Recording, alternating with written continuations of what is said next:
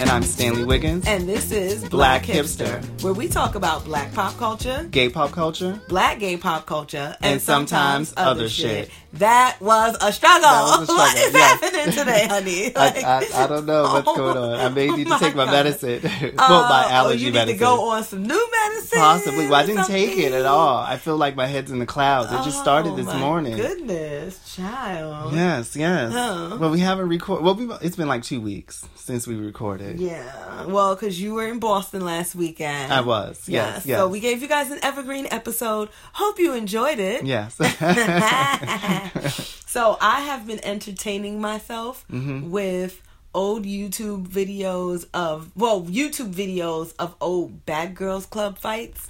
Oh my gosh, yes. How I miss it. So did you? And I know which one was one of my favorites. The one, remember, what was her name? Fiona. She was the bigger girl when she had her foot was messed up and she threw that girl across I think it was Fiona. So that no, still season number 1, Ty and Amy. Oh, I will always that was a have great a one. Special place in my heart. That was a great How one. Amy got that ass beat because yeah, Ty was squared up on her. Yes. She squared up. I mean, when I say she got not one hit off, she just kept walking into the punch, like because she was trying to grab her. It's like you're trying to get close and grab her. Right, but you can't do that with somebody who know how to box. Yeah, it's like no, she's not letting you get close. And she's bigger than you. Her arms are longer. You're never gonna get in, and she got that reach. So every time you're trying to go in, bong, you're catching it to the face. Well, and then she caught one to the cheek when she just stumbled. You can tell that hit just took her out. Like, and then she took off her sandals. Like, it was at the beach, right? She took off her sandals, and it was like, what did you think? Like, oh my god! First of all, she threw her sunglasses off like she was hard, which was how this fight got started in the first place. Yeah. So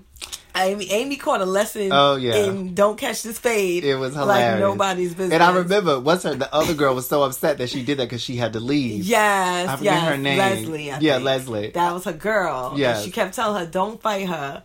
And Ty is like, she keep trying me. It's gonna erupt. Oh, Ty seemed like she just was ready to fight. She stayed on ready to fight. Yeah, she was ready to fight. Yeah. She was like, listen, I don't care. I'm gonna fight this girl. Yeah. Yeah, that was funny. And then I've also been watching these Ari Lennox videos, like live performances of her doing her songs, and I'm just like, I can't take it. I don't know her that well. Oh my god, I love her album so much. Is she the woman, I could be wrong, that sounds, when I heard her, she sounds like another singer. Like Erykah Badu. Yes. My little sister was listening to her. I feel like, yes, I can see that, but I don't. If you listen to her album, I think then you get out of that. Oh, I'm pretty sure. Yeah. You get out of that mind frame. Because Shea Butter Baby, yes, she sounds like Erykah Badu. But I think listening to the rest of the songs, but there's this performance she does of her song Static, where she's hitting notes that she don't even do on the album. I'm like, girl, you better go ahead. Get that. Maybe I should listen to her. You should. Her album is fucking dope. And Summer Walker's album came out. Oh no, is she the one? No, it's not this Ari Lennox. It's another girl who sounds like Erykah Badu? No, it's Ari Lennox. Oh, okay. Why you just like randomly no, because you said with... you mentioned before you moved on to this Summer Walker, you mentioned another girl who, and I thought you said she sounds like Erykah Badu. No. Who was the other girl that you mentioned? Ari Lennox, and there was someone else's name you threw in there. Just now? No, besides Summer Walker. I literally have only spoken about Ari Lennox and Summer Walker. I thought you said another girl's name really quickly. No, sir. Oh, okay. No. Summer Walker's album is really good too, though. And then I've also been watching Top Boy, bruh. Oh, I haven't. What channel is that on? It's on Netflix. Oh yes, so you don't need to have cable. You goddamn hipster. Yeah, I have. Use someone's password. Well, I have Netflix. Yeah. Well, there you go. Well, because I think we use yours. Yeah. And yes, get on this Top Boy. Whose show is that? Isn't there someone famous behind this show? Okay. Big, well known. So the show. Okay. It's from the UK. I think it started in 2011. It only had a couple seasons and then the show ended. Drake, your boy Drizzy, loved the show so much that he brought it back. Oh, he did the reboot. I think he teamed up with LeBron James. Okay. And they did a reboot of the show. And it is glorious. It's like a British version of The Wire. Except their accents are amazing. Oh, God. Stringer Bell should have just been British. And they're all fine. Does it take place in the UK? Yeah, okay, yeah. They're in South London, which is the hood. All these boys are so fine. And we watched the new Netflix season, which is like 10 episodes or whatever. And then when it ended, I saw that the old seasons were up there. Mm-hmm. So then I was like, we need to watch these. And child, when I tell you how some of them have aged, oh my God. It's like watching it in reverse. It's like, oh my goodness, I can't look at them. It's like, Sully. Sully looks exactly the same. He is so fucking cute. So they were all really young when the show first started. It was 8 years ago. Oh, okay. So yeah, but child, they are so cute. These Someone boys. else told me about it. Someone else told me that it was a good show. I watched it with my baby mama out, and he was like, "You gonna say that man is fine one more time?" And I was like, I gotta watch this with the girls. Do they have a lot of? Are they all like in where they're showing their chest? No. And like the years later, some of them he got a little belly now, but it's like he's still fine. Like his face still cute as hell. That's like funny. Duchesne is fine, Sully's fine. And then they got the nerve to introduce Jamie, the new version. Jamie, oh, that boy is fine. He's delicious. He's so young. He looks like a baby, and I'm like how feel baby, a little like wrong. 19? So on the show, he plays 22. In real life, his name is Michael Ward. He's 24. Okay. So he's a baby. He's a baby, but not like that's not that. But child, he is so fine. Like you can still date a 24-year-old for fun. No, I can't. I'm like, for fun. No, for fun. There's only one thing I can do with a 24-year-old. You can mess around with for it fun. Yes. Dating a 24-year-old would be the complete opposite of fun when you are in your mid to late 30s. I think it's too. Yeah, maybe you could date a 24-year-old when you're like in your 50s. No, because you're just like there's no dating to be had. What kind of conversation are you gonna have with someone who has that little perspective? Well, it's just like maybe you get away from thinking about depending on how your life is going. Maybe you just have fun.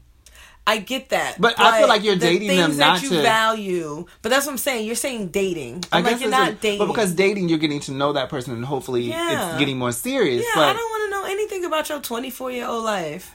I suppose. So what would you call, like, say you had a relationship? But that's just a relationship. Well, no. I'm just saying, it's so stupid. If you're obviously, like, you're going out, you're going to parties, you're going on dates, you're hanging out, you're having a good time. I guess you don't say that that's what you would call it. Yeah, having a good time. Yeah, no, I'm just hanging out with that kid. We having a good time. It's like, yeah, we've been hanging out for 3 months. You know, it's fine. We're it's just whatever. hanging out. It's like, I know. He might say you his girlfriend because he's 24. But... You're like, no. And you have to make sure you keep explaining that to him. Baby, this is going nowhere serious. And then are you absolved of any, I've used that word correctly, or of any obligations to go to like friends things and functions? Of course. And that is where the explanation comes in. Yeah. That it's like, we're not dating. So when he's like, oh, my friend, Sam is turning 25, I will not be there. Yeah, like no. No, I'm not coming to a celebration for a 25-year-old. Mm-hmm. So y'all can make sure he takes 25 shots and all this other business that goes down.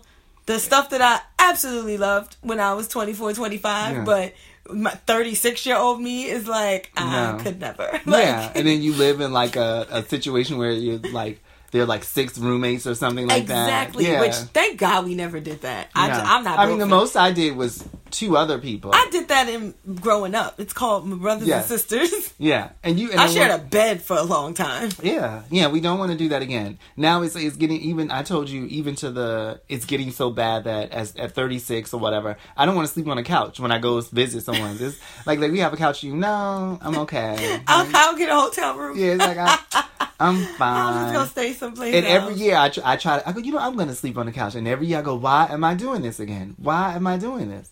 If you had a couch like in a secluded room, maybe. But no, I'm straight. My back hurt. I don't want to sleep on the couch anymore. No, I feel you. I slept on the couch at my sister's the other week for the holiday, and it was the fast too. Mm-hmm. The worst sleep I think I've ever gotten in my life. Were you in the living room? Like, yeah. And her couch is like all broken and beat down. She's like, oh, I'm sorry, girl. I'm getting a new one next week. At one point, I just got up and got on the floor because I didn't want to. I'm like, no. Sleep in the bed, wow. Yeah, I was like, And then I didn't want to sleep in any of the boys' beds. Because it was like, boys are gross. Yeah, young boys on their little bunk bed. I was like, nah. Like, change the sheet. You can change the sheet. I got like an hour of sleep, I think, that whole time. I was like, no, I'm good. No, it's never good when someone wants you, especially if they have children and they say, let's sleep like in the living room or some space where there's open. It's like, this is not going to be good. I can hear everyone. Then the kids are coming in, they looking at you. And you're like, oh my gosh, I can't do it anymore. I refuse. Yes. Yeah, well, so that's how I've been entertaining myself, you know, other than all the other shenanigans that have been going on around the world. There's always something. It's the world. Well, you did touch on LeBron James, who apparently is in some way connected to the Top Man. The Top Boy. Top Boy. Top Boy Show. Top Man. Top Boy Show. I can't. And, you know, LeBron James now plays for the Lakers. I don't know. Really? Yes. Well, you know, my sports. I don't know how long this man has been playing for the Lakers. I think LeBron James is like 34. I know nothing about LeBron James. I don't know that much about LeBron James. And I know he's a football player. No, joking. Okay. Anywho, so that is where I end this taping of the podcast and I leave. Well, he's in some hot water. I guess the NBA in a sense, but LeBron's in some hot water because the NBA, you know, they're trying to go. They've been to China before, but they're trying to make it more of a larger sport in China. And so the Brooklyn Nets and the Lakers had a game there, had a series of games about a couple of weeks ago where they were going over. The Nets? The Nets, the Brooklyn Nets. Okay. And one of the general manager of the NBA tweeted, he said, "Freedom for China, something we support Hong Kong." Because, you know, they're having a lot of not civil unrest, but there are a lot of protests because China for many years has been very inhumane. The people have no sort of civil liberties in a sense. And so they're fighting against that because they want more freedom. And then Hong Kong, there's also a longer history with there. So he tweeted that, which was probably not a great thing, even though it was his personal opinion. But China was like, nope. And so both teams flew over there and they canceled a lot of games while they were over there. And then they took down a lot of posters. Nike, who LeBron James has a lucrative deal with, and also they produce a lot in China. They're making a lot of money in China. So he had a couple of appearances canceled, basically. So it was affecting their money. Right. So but wait, just to correct you, it was Daryl Morey, the general manager of the Houston Rockets. Oh, the Houston Rockets. NBA. Okay. Not of the NBA. Right. And he tweeted, so then basically China was taking it as sort of a slap in the face to them, and they were putting pressure like, listen, we're going to show you that we don't need you, and we're going to punish you for what you're doing, you know, for the things that were said on behalf of this man. And so LeBron got up and went against the man's claims or his statement and said that, you know, he was misinformed, he was miseducated, you know, we shouldn't be talking about these things or discussing these things, basically. And people feel like the only reason why he said that was because it was hurting his bottom line. And then people are saying, you know, he supported Kaepernick and, you know, free speech in America for so many years and was very vocal about, like, you know, posting things about Kaepernick and wearing Kaepernick's, you know, face on, you know, his shirts or whatever. So now he's kind of a hypocrite because he's not doing the same thing with China, and it only has to do with money. So people are very upset. And I think there's this sort of shift where LeBron is, because I read this whole article on ESPN. It was very, very detailed. And they were talking about lots of things. And I'm like, I don't know how this works. You know, like who's sports. Well, because there were too many sports references. Because, not that there were too many sports references. They were referencing a lot of people within the sports industry. So then it was like, well, I don't know who that person is. I'm not sure what they do. So then I have to look up to see who this person is. And I'm like, it was a lot of extra research. It's a very good article, but I had to do a lot of sort of side research. I'm like, I don't know who this person is, or how does that affect? And, you know, I don't know. I know that LeBron has lots of deals, but LeBron is a big name. So he very much took it upon himself he wanted to defend his team. And he was just like, listen, when something's affecting my team, not only me, but, you know, this is affecting everyone else. Because, you know, their games were getting canceled and their appearances were getting canceled. So people were losing money. And so he stepped up as a figurehead. And he's so well known. So people are listening to him. And he felt like this was something he had to sort of, not in a sense, I think it does seem like he was just definitely out for the money. And I think that it was a little disappointing. I know that definitely people can be more educated on what's going on with Hong Kong, what's going on in China as a whole. But the fact that he was sort of going against some of the things that he said before when it comes to freedom of speech was a little interesting. And people are like, well, LeBron, no one is counting his money, but he's standing to make, I think people are estimating like $1 billion from his deal over the course of his deal with Nike. Mm-hmm. But just his deal with Nike that he right, has. But they said over the course of his life. Okay. Like not just like next year. Oh no, I don't know. I they assumed it was say very he makes long. something like $32 million annually. Yeah, which is a good amount of money. Right, but like LeBron has a lot of money, so. Like, I don't think LeBron does anything for a money grab. You know what I mean? Like, I don't really see that being the motivation for him. It's the same with, like, Jay-Z and the NFL. Where it was like, everybody was like, oh, he's a hypocrite, he's doing this, he's doing that. And it's like, he's clearly not doing this for any money. He's a billionaire. Yeah. Like, it's not a money grab. So, there's other things that are motivating people. But I was reading this article in USA Today, and it's interesting. So, who is this person that they were talking to? I just want to make sure I have it right, because what he says is really interesting. He says, hang on, let me find this. Sorry. No, it's fine. Mark Francis, he's a sports business lecturer at UCLA. He's like, it's a big risk to take sides on things. People have always been critical of Tiger Woods and Michael Jordan for never taking a side on basically anything. Very true. It sends that message that they're protecting their brand. But then we get a guy like LeBron James who speaks on social issues and tries to use his platform for social good, there's a risk for backlash. He's almost in a no-win situation.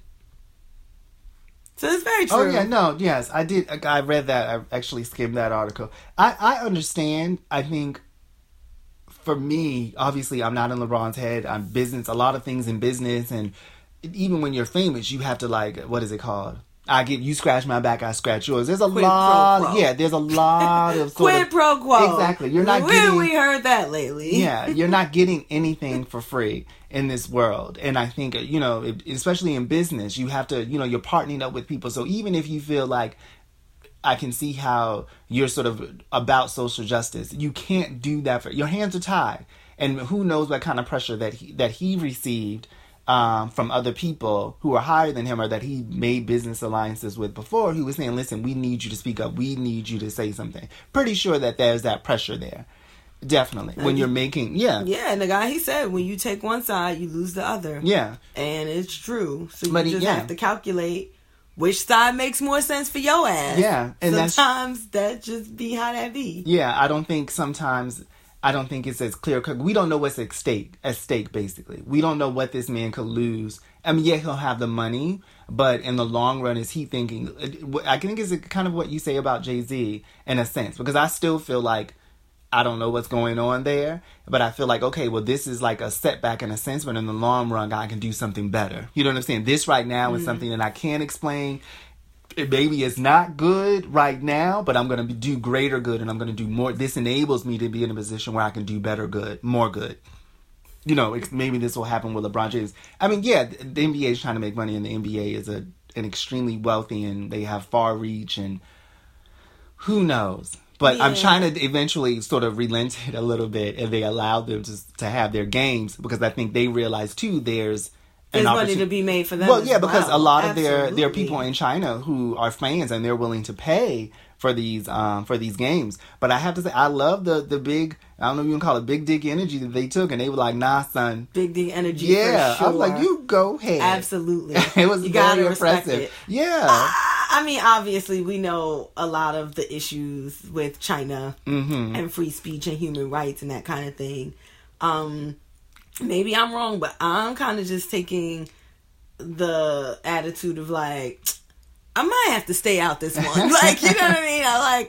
I know some of the history, but I don't think I know all. I don't know enough of the history to take a stance either way on like very specific things. Yes. You know what I mean? On a micro level. Oh, yes. So, yes, on a macro level, I think we all can agree that like the Chinese government be fucking they people up. Yeah. Like, I mean, they can't even Google search certain words. Like, you know? But they looking at America like, America's got all these freedoms and look at them. Exactly. And you can't be mad at nobody for that because they would be right. But, you know, obviously, like I said, on a macro level, yes, like China needs to do better when it comes to human rights. Definitely. And free speech and freedom generally. But, you know, there's so much history there that I think we don't know, we don't understand. And we get a lot of the reports back from like our American news, and we know that, you know, the American news system a lot of times can be very much the same as the Chinese news system in that, you know, it feeds you what it wants you to know. You know, if you watch enough documentaries, you have to be figure wary out of that. how like really corrupt some of it can be. And so it's tricky, and I'm just like, I hate to be like, well, I don't live in China, so I'm gonna mind my business, but it's kind of the stance I need to take right now on a micro level. I don't live in China, I'm gonna mind my business. I'm not LeBron, so I don't have $1 billion at stake. Yeah, exactly. I think whatever, you know, works best for you. I think for me, it's like I've seen there are lots of nuances that I don't know about, and then like you can't trust every news source, definitely. But I think if we're seeing people in the streets who are protesting and explaining how they feel on the news, and there's clips of that in videos, it's like millions of people. And it's just like, well, no, I'm just on that note, I'm gonna side with these people and say, and we know about the history of China and their humane rights, that's wrong. And it's just like, well, there's nothing wrong with someone supporting that and going against that. I think is unfortunate that just money and other just things just get in the way when you're trying to fight for social justice. Right. Yeah. Oh, communism. Yeah.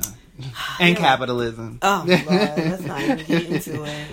Yes. Oh, socialism. So, let's just talk about all the isms. What is there? What's another one? No, Let's that's move on. That's not another one. Let's move on. Well, I could name one, but I wouldn't know what it meant. I'm like, I've heard of other ones. I'm like, nope. I don't think I want to play this game. We're gonna have you create one of the podcasts. We're just gonna talk about our perfect society. Well, unfortunately, there's another ism I feel like we need to discuss today. What? Colorism. Girl, it's back. Good segue. Good transition. Wow. You don't watch Basketball Wives. I don't watch it, but I read your article that you wrote. Well, I felt the need to write something about it because I was pissed. I was very annoyed. I feel like a lot of times there is this idea that light-skinned black women have of like, well, I'm not doing anything to you. That's not correct. No one's doing anything because of the color of your skin. And they fail to recognize the things that darker black-skinned women go through in their lives that cause them. It's the same with black people with racism, right? Yeah. Where like when someone's treating you unfairly and the only difference between you and all the other people who are being treated one way is the fact that you're black and everyone else is not, or everyone else is white. You can't help but be like, this is racism. That's how colorism works as well. When you're being treated unfairly and you can't help but say, well, wait a minute, everybody else is light-skinned and I'm dark-skinned, so this a dark-skinned thing? The fuck? Because what else would it be? You're thinking in your head. Yeah. Right. So what happened was, OG is a newer cast member, and she, throughout this season, it's been an issue of like, OG's aggressive. And yes, OG stay talking about she gonna break somebody's jaw, they can catch this fade. But my thing is they all speak like that. The difference is that OG plays football. She's in like the lingerie league.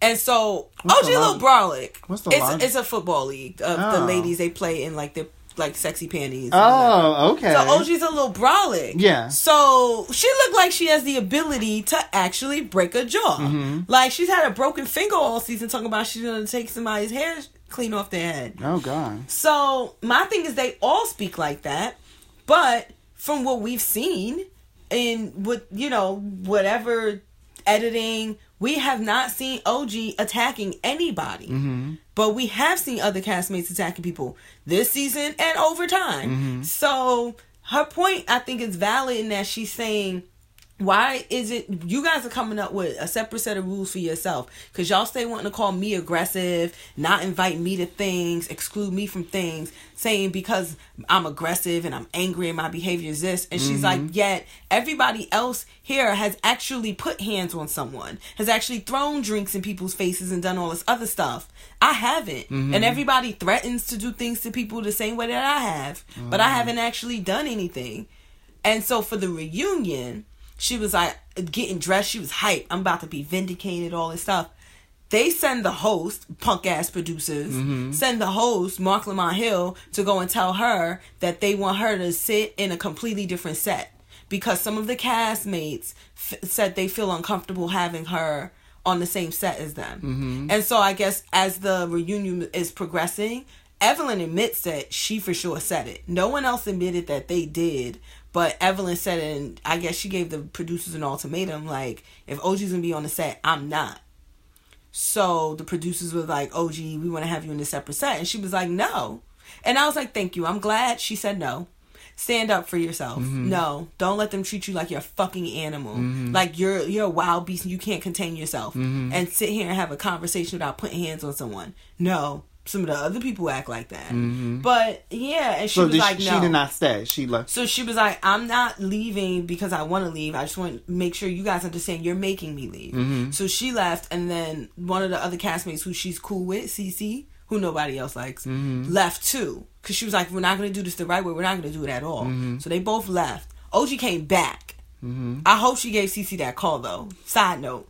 OG, I hope you text or rang your girl like, listen, I'm going to go back because I feel like I need to do this. And Cece was like, okay, cool, you go do that, but I'm not going back.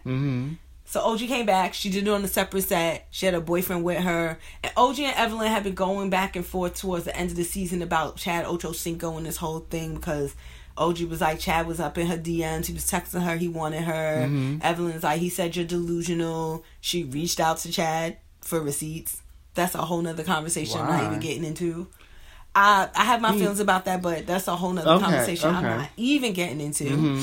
But yeah, so they having a separate set. They keep calling her violent, aggressive, and all this stuff. And she was like, y'all are treating me like this because I'm a dark-skinned woman. And so Kristen, another castmate, is like, I'm a dark-skinned woman. Ain't nobody treating me like this, all this other stuff. So they're trying to basically draw on like evidence that it's not a colorism thing, it's a your personality thing. But the thing that pissed me off, and that's fine, because I'm not saying OG's right, not at all. What I'm saying is, when she said it, number one, take it into consideration. Just think about it for a minute. Is it possible that that's actually a thing and you did it unintentionally? That's first of all. Second of all, Shawnee, don't have a whole side conversation like the reunion ended, they all done.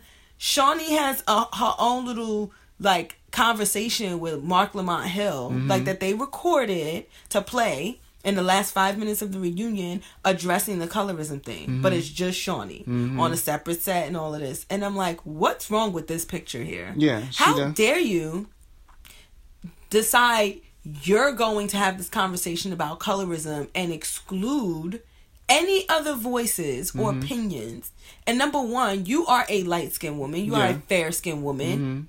And how do you not acknowledge that you have lived your life with a certain amount of light-skinned privilege that you might not be equipped to be having this conversation? At least just not with only your voice on it. I was offended by that. The fact that she actually thought that it made sense to have this conversation. So it was like, so basically what you're doing is you're just defending your position. And then you excluded her from the conversation from being allowed to explain why she feels the way she does. And that's fucked up. Yeah, it is fucked up. That's fucked up. Because I don't think most people are going to look at it and think that. They're going to think that OG is crazy and she's not right. And then tripping. Shawnee's a producer of the show. And it's also, it's just like, it's like, well, thinking like, Shawnee, this is your show. Everyone knows that. And then she, traditionally, from what I've seen on the show, she's been more so the one of the more likable characters on the show in some respects. So it's like, you have that platform already. And then you know, as a black woman, too, I would assume, that you know this is an issue. So it also gives you the opportunity to have her, at least if you guys weren't in the same space, to have her on a separate set, him interview her and explain why she feels that way. Or the two of them could have been in that separate set. No, you know I agree. So where it was like, we're going to spend the next 5 minutes talking about colorism because this came up. Shawnee, you could have had OG in the room. You and OG don't have any beef. Oh, they don't? Okay. No, there was no question. OG never threatened Shawnee. Her beef was with Evelyn. Her beef was with some other people. There was never any beef with her and Shawnee. So there shouldn't have been any fear from Shawnee that OG was ever going to try to turn up on her. Yeah. You know what I mean? I didn't know that. But even still. No, my thing is then even have still. the balls to be like, listen, OG, I want to understand why, where you're coming from and why you feel that way. No, I agree. Can you join me? It'll just be me, you, and Mark, and let's talk about this colorism issue. Yeah. Or even like if she was scared, like I said, to have her separately address the issue why she feels that way, and then they can take 2 segments. She explains why she feels that way, and then Shawnee explains why she feels that way. Maybe do the same thing with Shawnee. Yes. Do it the same thing with OG that they did with Shawnee, and then cut it so we can see the back and forth. Yeah, so then you would also, or you would understand both sides of it. Okay, this is why Shawnee feels like it's not going on, and this is OG explaining why she does. And I think everyone knows that that's something that exists. So it's weird. Maybe they weren't thinking. I wonder who put that together. It's a missed opportunity. It really pissed me off. It's a missed opportunity. That's very much what it was. And I'm like, I like Shawnee. I've always liked Shawnee on the show. I felt like she's always been more neutral. This season, not so much. And it's whatever. Like that, to me, that doesn't matter. I don't care about that. I don't even care about whether or not OG's right. I care about the fact that there was an opportunity to have a much more forward moving conversation about it, and y'all completely shat the bed. Yeah. Like, you really missed the mark on that. And yeah, anytime you think that you're gonna have a conversation about colorism and exclude the dark skinned women, you have a problem. Yeah. there's a problem here. Yeah, that's true. It's like you can't have a constructive conversation or forward moving conversation. It's like, we have these conversations about racism, and it's like they're always one sided. It's kind of what we were talking about with Chelsea Handler, and it's just like, when we talk about white privilege, white people need to have white conversations about white privilege, like white conversations, right? Because if it's only black people talking about it amongst black people for the most part, it's falling on deaf ears. It's just like, we need to have those conversations. Colorism is so deeply ingrained. It's like racism. It's so deeply ingrained in the fabric of who we are as a society that you can't deny it. It's a conversation that's going to continue to come up. Yeah. We're never going to stop having those conversations. Yeah. The difference will be whether or not those conversations actually evolve and cause any kind of change. Yeah. That's the thing. So it's just like, if you're not willing to have that conversation in a way that makes you uncomfortable, then you played yourself. Like, it's a waste. I agree. It's a waste. I agree. That's unfortunate. Oh, I was so angry about it, clearly. Because I'm hype about it now. Just because I'm like, I just feel like people just don't want to acknowledge, like, privilege again, right? Where it's just like, well, no, I'm a black woman. I didn't have any kind of privilege in this world. But we're talking comparatively. So, if we're talking comparative to dark-skinned black women, then you do. Yeah, you do have a privilege. We all have a certain amount of privilege. First, I mean, we're also, it's just like you can keep going down the ladder. It's just like if you take, I'm American. That's a certain amount of privilege. Right. I myself am a man. That's a certain amount of privilege. So it's just like everyone has. Right, relatively speaking. Relative to other people. Right. Usually there's always someone worse off than you. So it's just like... Right. I'm like, no one has ever said to me, you're pretty for a light-skinned girl. Yeah. That's a phrase that does not exist. It does not exist. Like, you know what I mean? I've never heard that. Yeah. Right, but... You're pretty for a dark-skinned girl. We talked about this. But how many dark-skinned women do you know have told you that? Yeah. Like, how many times they've heard that? Mm-hmm. Exactly. So it's a thing. Yeah. They're not all just making that up. They can't be. Yeah. And it's like your experiences of growing up in a household where you're different colors, which is a lot of black people have that experience. And it's just like, if you have sisters, and I do think it is different with women. It definitely, to me, the dynamic is different with women because women are sort of, they're not great. What's the word? They're judged by their beauty, and so their looks. And so, dark-skinned girls aren't usually considered as pretty as light-skinned girls. So yeah, if you have two sisters or a group of sisters and a couple of them are dark-skinned and the ones that are light-skinned, yeah, of course you've experienced that. It's a thing. Yeah, it's definitely a thing. It's interesting. I was watching this documentary called Skin by this Nollywood actress, Beverly Naya. What's Nollywood? Oh, Nigeria's Hollywood. Oh, it's like the third biggest like movie making industry in the world. Oh, good. What, after America and Bollywood? Well, Bollywood's number one. Oh, okay. Yeah, they make like 6,000 movies. Bollywood don't play, and then I think it's Hollywood, and then Nollywood. Oh, okay. And they she was exploring this idea of colorism in Nigeria and like skin bleaching, which is huge. Oh yes, I did hear about this. It's a big thing. I did not know this until I saw this. What's interesting is that it mostly is from the perspective of like colorism. There, a lot of it is fueled, or the skin bleaching at least is fueled by wanting to be desirable to men. Like it doesn't necessarily come from the women in their own minds feeling like they need to live up to some Eurocentric ideal of beauty. It's really interesting. So I was asking her, but do you think that it's the men that have this Eurocentric ideal of beauty and they've then passed that on to the women subconsciously or whatever? Yeah. So like even though the women in their mind, they're not thinking, let me bleach my skin because I want to look like Rose Byrne, but they're like, let me bleach my skin because I want to look desirable to this man and he likes the Rose Byrne look. You know what I mean? Oh yeah, they just know that like, it's lighter skin. Like I need to be lighter skinned in order to be pretty. Right. So I'm pretty sure those lighter skinned African Nigerian women have an easier time than those darker skinned women. They'll find a husband. Yeah. They'll find a husband with money. She said what happens is a lot of times, they see white European and American business people come to Nigeria to do business deals. Or they see white people coming to do business deals. They have this idea that white means having money. And so for the men, it's like if you have a wife or a lover who's closer to white, you must have something. You must have some sort of success, some sort of money. Because why would she be with you otherwise? Yeah. And then it makes the women want to look like those women. It's just, oh God, it's a mangled mess. It is a mangled mess. And then they're bleaching their skin. It's so common, which we know. Like you go to West Africa and you go to like a pharmacy and there's like all kinds of bleaching creams all on the shelves. It's the same in like the Caribbean. Yeah, I didn't know. I guess I didn't know that. I knew that it was prevalent in a lot of other countries as well. Yeah. Like a lot of Asian countries. Very much so. I knew that, but... Isn't it wild, too, though, how we have such a... Like, this history of colorism in the United States is huge. Like, it's a big thing, and it's a big deal. We talk about it all the time. And this idea of, like, wanting to be lighter, it's been a thing for a while. We've always been told the light was right and light was better and all this stuff. I feel like we're getting more away from that now and really, like, learning to love and claim darker and, the skin that you're in, generally. But we still have always had that sort of idea that, like, oh, light skin is better, light is right, they're prettier, they're this. But if someone says they're bleaching their skin, we treat them like a leper.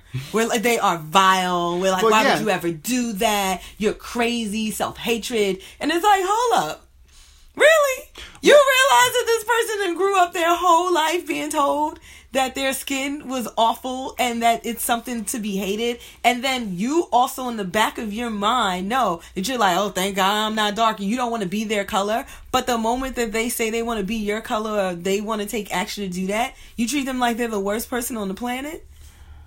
It's amazing. Well, I feel, and no, that's not good because you should always want to help, not judge someone to the extent that you want to make them feel like shit for the insecurities that they have. But I think that I don't know, I've only grown up in America. I think the good thing that we have, American black people, is that we've been having these conversations for years. So I think it helps us, even if we're struggling with that and we're born, like, when you're little, you're born into that and you don't know, it, but you don't know how to navigate it. And then as you get older, you like, oh, this you is find out what it is. Colorism. There's a name and it's like generations have always had this. They've been having these conversations for 50, 60 years. It's just it becomes louder. The talk around it, the discussions. So I think in this country, we've always been talking about it. Right. I think in other countries, it seems like they have not had those discussions. No, and that's true, because one thing that she did say, because I said, why do you think that is about the whole skin bleaching thing? And she said, you know, colorism is not a term that anyone's using in Nigeria. It just exists, but they don't know it. They're so deeply into it, and it's just such a part of the culture. Yeah. There's no term for it that has a negative connotation. Yeah. Yeah. We and not like, that I'm not encouraging skin bleaching at all. I just think it's wild, though, that, like, a lot of people still do succumb to the ideals of colorism, but the moment someone says that they want to lighten their skin, they are all kinds of vile and horrible. What? And we come for them. I think, to me too, also there's this sort of factor of self-awareness or something about it, like, because it's, even if you feel deep down inside that maybe you don't want to be dark-skinned, or you're upset with the fact that you're dark-skinned, I feel like everyone knows, especially with our generation and generations after us, there's this level of, it's like, it's a process, and you are aware of it. That's the first thing. And how do you deal with it? How do you navigate this? So self-love and self-acceptance is sort of this thing that you're constantly doing. So you're going, okay, well, I'm not happy about this. How am I going to love it? I'm not happy that I feel this way about dark-skinned people. How do I get past that? So you know that the fact that once you start doing something, bleaching your skin, it's like, oh, hell no. That's just not the way I need to go. I feel like you're constantly trying to struggle against that, of loving yourself and loving your people. For them, it's not, like you said, there's no language to speak about it. They haven't even talked about it, so they don't even see it as a negative. Right. Where we know it's negative already. To change your looks to people, we know that's not cool, but we still struggling, you know? I really do just wish that there was an answer, and that it's just a matter of us getting to it. You know what I mean? What do you mean, an answer for for colorism. I just wish there was an answer. Yeah, like that there was just a solution, and we just haven't found it. But in like 2021, you know what I mean? We find it and everyone goes, oh. Yeah, I feel like it's... And then it's better. Like, a part of that is representation, like kids seeing themselves reflected. And then a part of that is just having conversations. Yeah. And then, the issue with representation and conversations, of course, it's like, for representation, it's like, we get excited when we're making these strides, but it's like they take so long. Mm-hmm. They take so long. Like, I was looking at Nima Tang, because I was looking at this thing with all these influencers, and I'm like, she's super dark. Her skin is just so gorgeous. Mm-hmm, mm-hmm. And I was like, and she's in like Houston. Mm-hmm. I don't know if she grew up in Houston, but I was saying, I'm like, this girl has the most gorgeous skin, and I bet you she spent a long time hating it or defending it, especially if she grew up in Texas. Mm-hmm. Being told that her skin was a problem. Mm-hmm. And I'm like, she's the most beautiful freaking skin. Yeah. Oh, it's just gorgeous. Everything about it. And I'm like, it's really unfortunate. But that's why we need more Nima Tangs, beauty influencers. Yeah, you need... Jessie Woos and people who are seen, who are like on the scene doing different things. But then, again, you have... certain girls can behave a certain way and then other girls can't. Mm-hmm. So then now it's a new conversation. It's a different struggle. What do you mean? What do you mean? Meaning, we were having this conversation. I don't remember who I was talking to. But, they were saying like, Angela Rye, she'd be on Fox News coming for them correspondents. Yeah. And it's like, and they're like, yeah, Angela Rye can do that. Mm-hmm. You know what I mean? She's a very fair-skinned black woman. Yeah. But it was like, a darker black woman can't do that. Yeah. They'll come for her. With the black body. And that's the thing, yes, where it's just like, okay, and now it's, these dark-skinned girls can be in certain spaces, but then they gotta watch how they act. They gotta watch the way they behave. They can't speak a certain way. Stigma. They can't behave a certain way. Yeah. They can't do certain things. We let you in the space, but watch how you behave. Well, it's really crazy. So it's just such slow strides. Mm-hmm. And I understand it, like, any movement forward is better than no movement at all, but it's like, we got to speed this train up. It's really funny because it made me think of, like, even when you talk about how in the news or these movies where they would spoof things and they have like the angry black man, and he's always darker. Mm-hmm. He's always darker. Oh. And even in those cartoons, like the minstrel shows, are like those, I don't know what you call them, those little dolls with the big lips, like mammy dolls. Mammy dolls, and they have the ones that are men. What do they call the ones that are men? Or they have those, and they have those in different countries. I saw them in different places while we were traveling. I think in an Asian country, one of our friends was in like Japan or something. They had them when we were in Italy.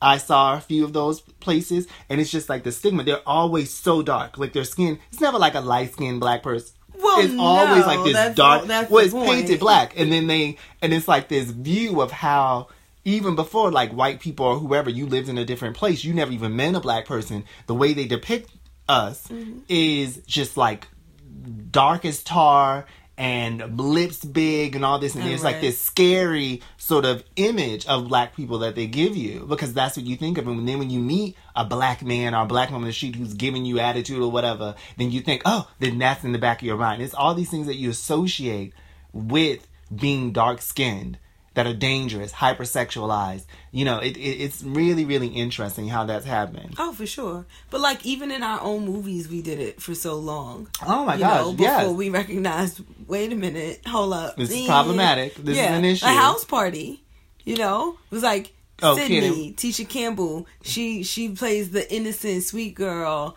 like the one that is going to end up being someone's girlfriend. Yeah. AJ Johnson is the dark-skinned girl. She's the fast one. She navigates this thing. She about that party. She about that sex life. Like, we did it in our own movies for a long time. Oh, yeah. Yeah, definitely. Yeah. And that comes from us being trained or being taught to hate ourselves. Right. And that just passes down from generation to generation.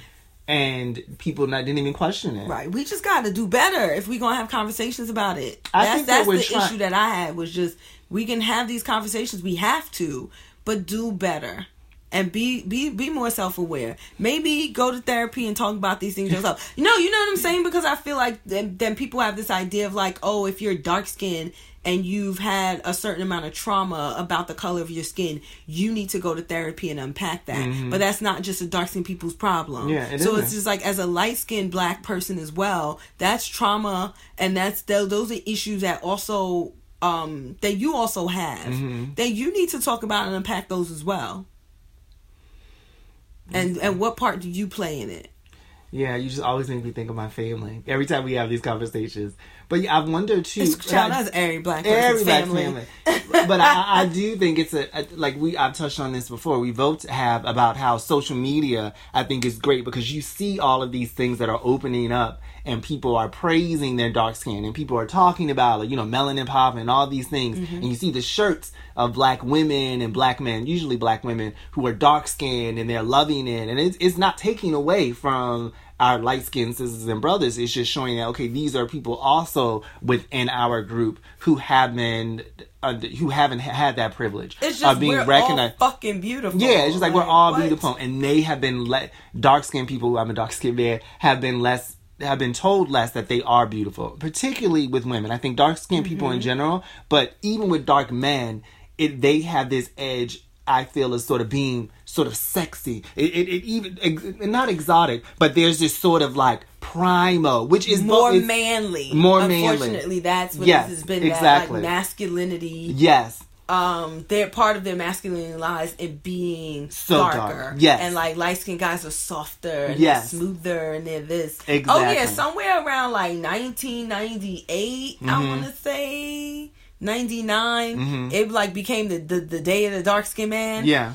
And then the light skinned brothers out there struggling, talking about we gonna come back, and like, yeah. And I think we can laugh about it as black people because it's a joke. Yeah. Because it's like, well, it was an appreciation of light skinned men, and now it's appreciation of dark skinned men. Yeah. But I don't think that it's been that like, oh, no one stopped liking light skinned men. No one did. It was just that the Morris Chestnuts of the world, stepped into the light, and you was like, wait a minute. And it feels like I've always felt like, just speaking of that hypersexual, like the black man, how he's and you hear about those old tales in slavery days, how he used to talk about the penis and how it was so big that they used to do crazy things with it, and like the slave and all these, even the black slave men and women were like, ooh, what is going on here? And all these. They were so into the fact that it seemed like, I think, sort of like an animalistic primal thing. And I think that attraction... Yeah, the slave master. Yeah, the slave... To us. Yeah, and I think that's continued... I don't know how that's played out with black people. Like how... Is that something that's come from slavery? The fact that they felt like, oh, he's so black. Ooh. Yes. Like... Yes, I believe so. Wow. Yeah. Well, something to ponder until next episode because we gotta go. Alrighty. I don't even know if there was some other stuff we were supposed to talk about. We did. We'll talk about it next episode. Yeah. There's two, but they tie in very well together. I mean, by then they'll be a little old, but it's still Lord. We ain't talking about no old news. Oh well. It'll still be evergreen. I'm pretty sure. Cool, but yes. Cool. In the meantime, if you like this episode about colorism, yes. Rate us and subscribe. We're on Spotify and pretty much everywhere else you listen to your podcast. Yes, you can email us at blackhipsterpodcast@gmail.com. You can follow my darling where? At Always Fashion Week. On Instagram. You can follow me at Standard W on Instagram. You can follow, did we mention the Instagram? Black Hipster Podcast on Instagram as well. Comment, leave us some nice messages through DM and all of that. Yeah. Well, let's go. Let's go. Bye. Bye.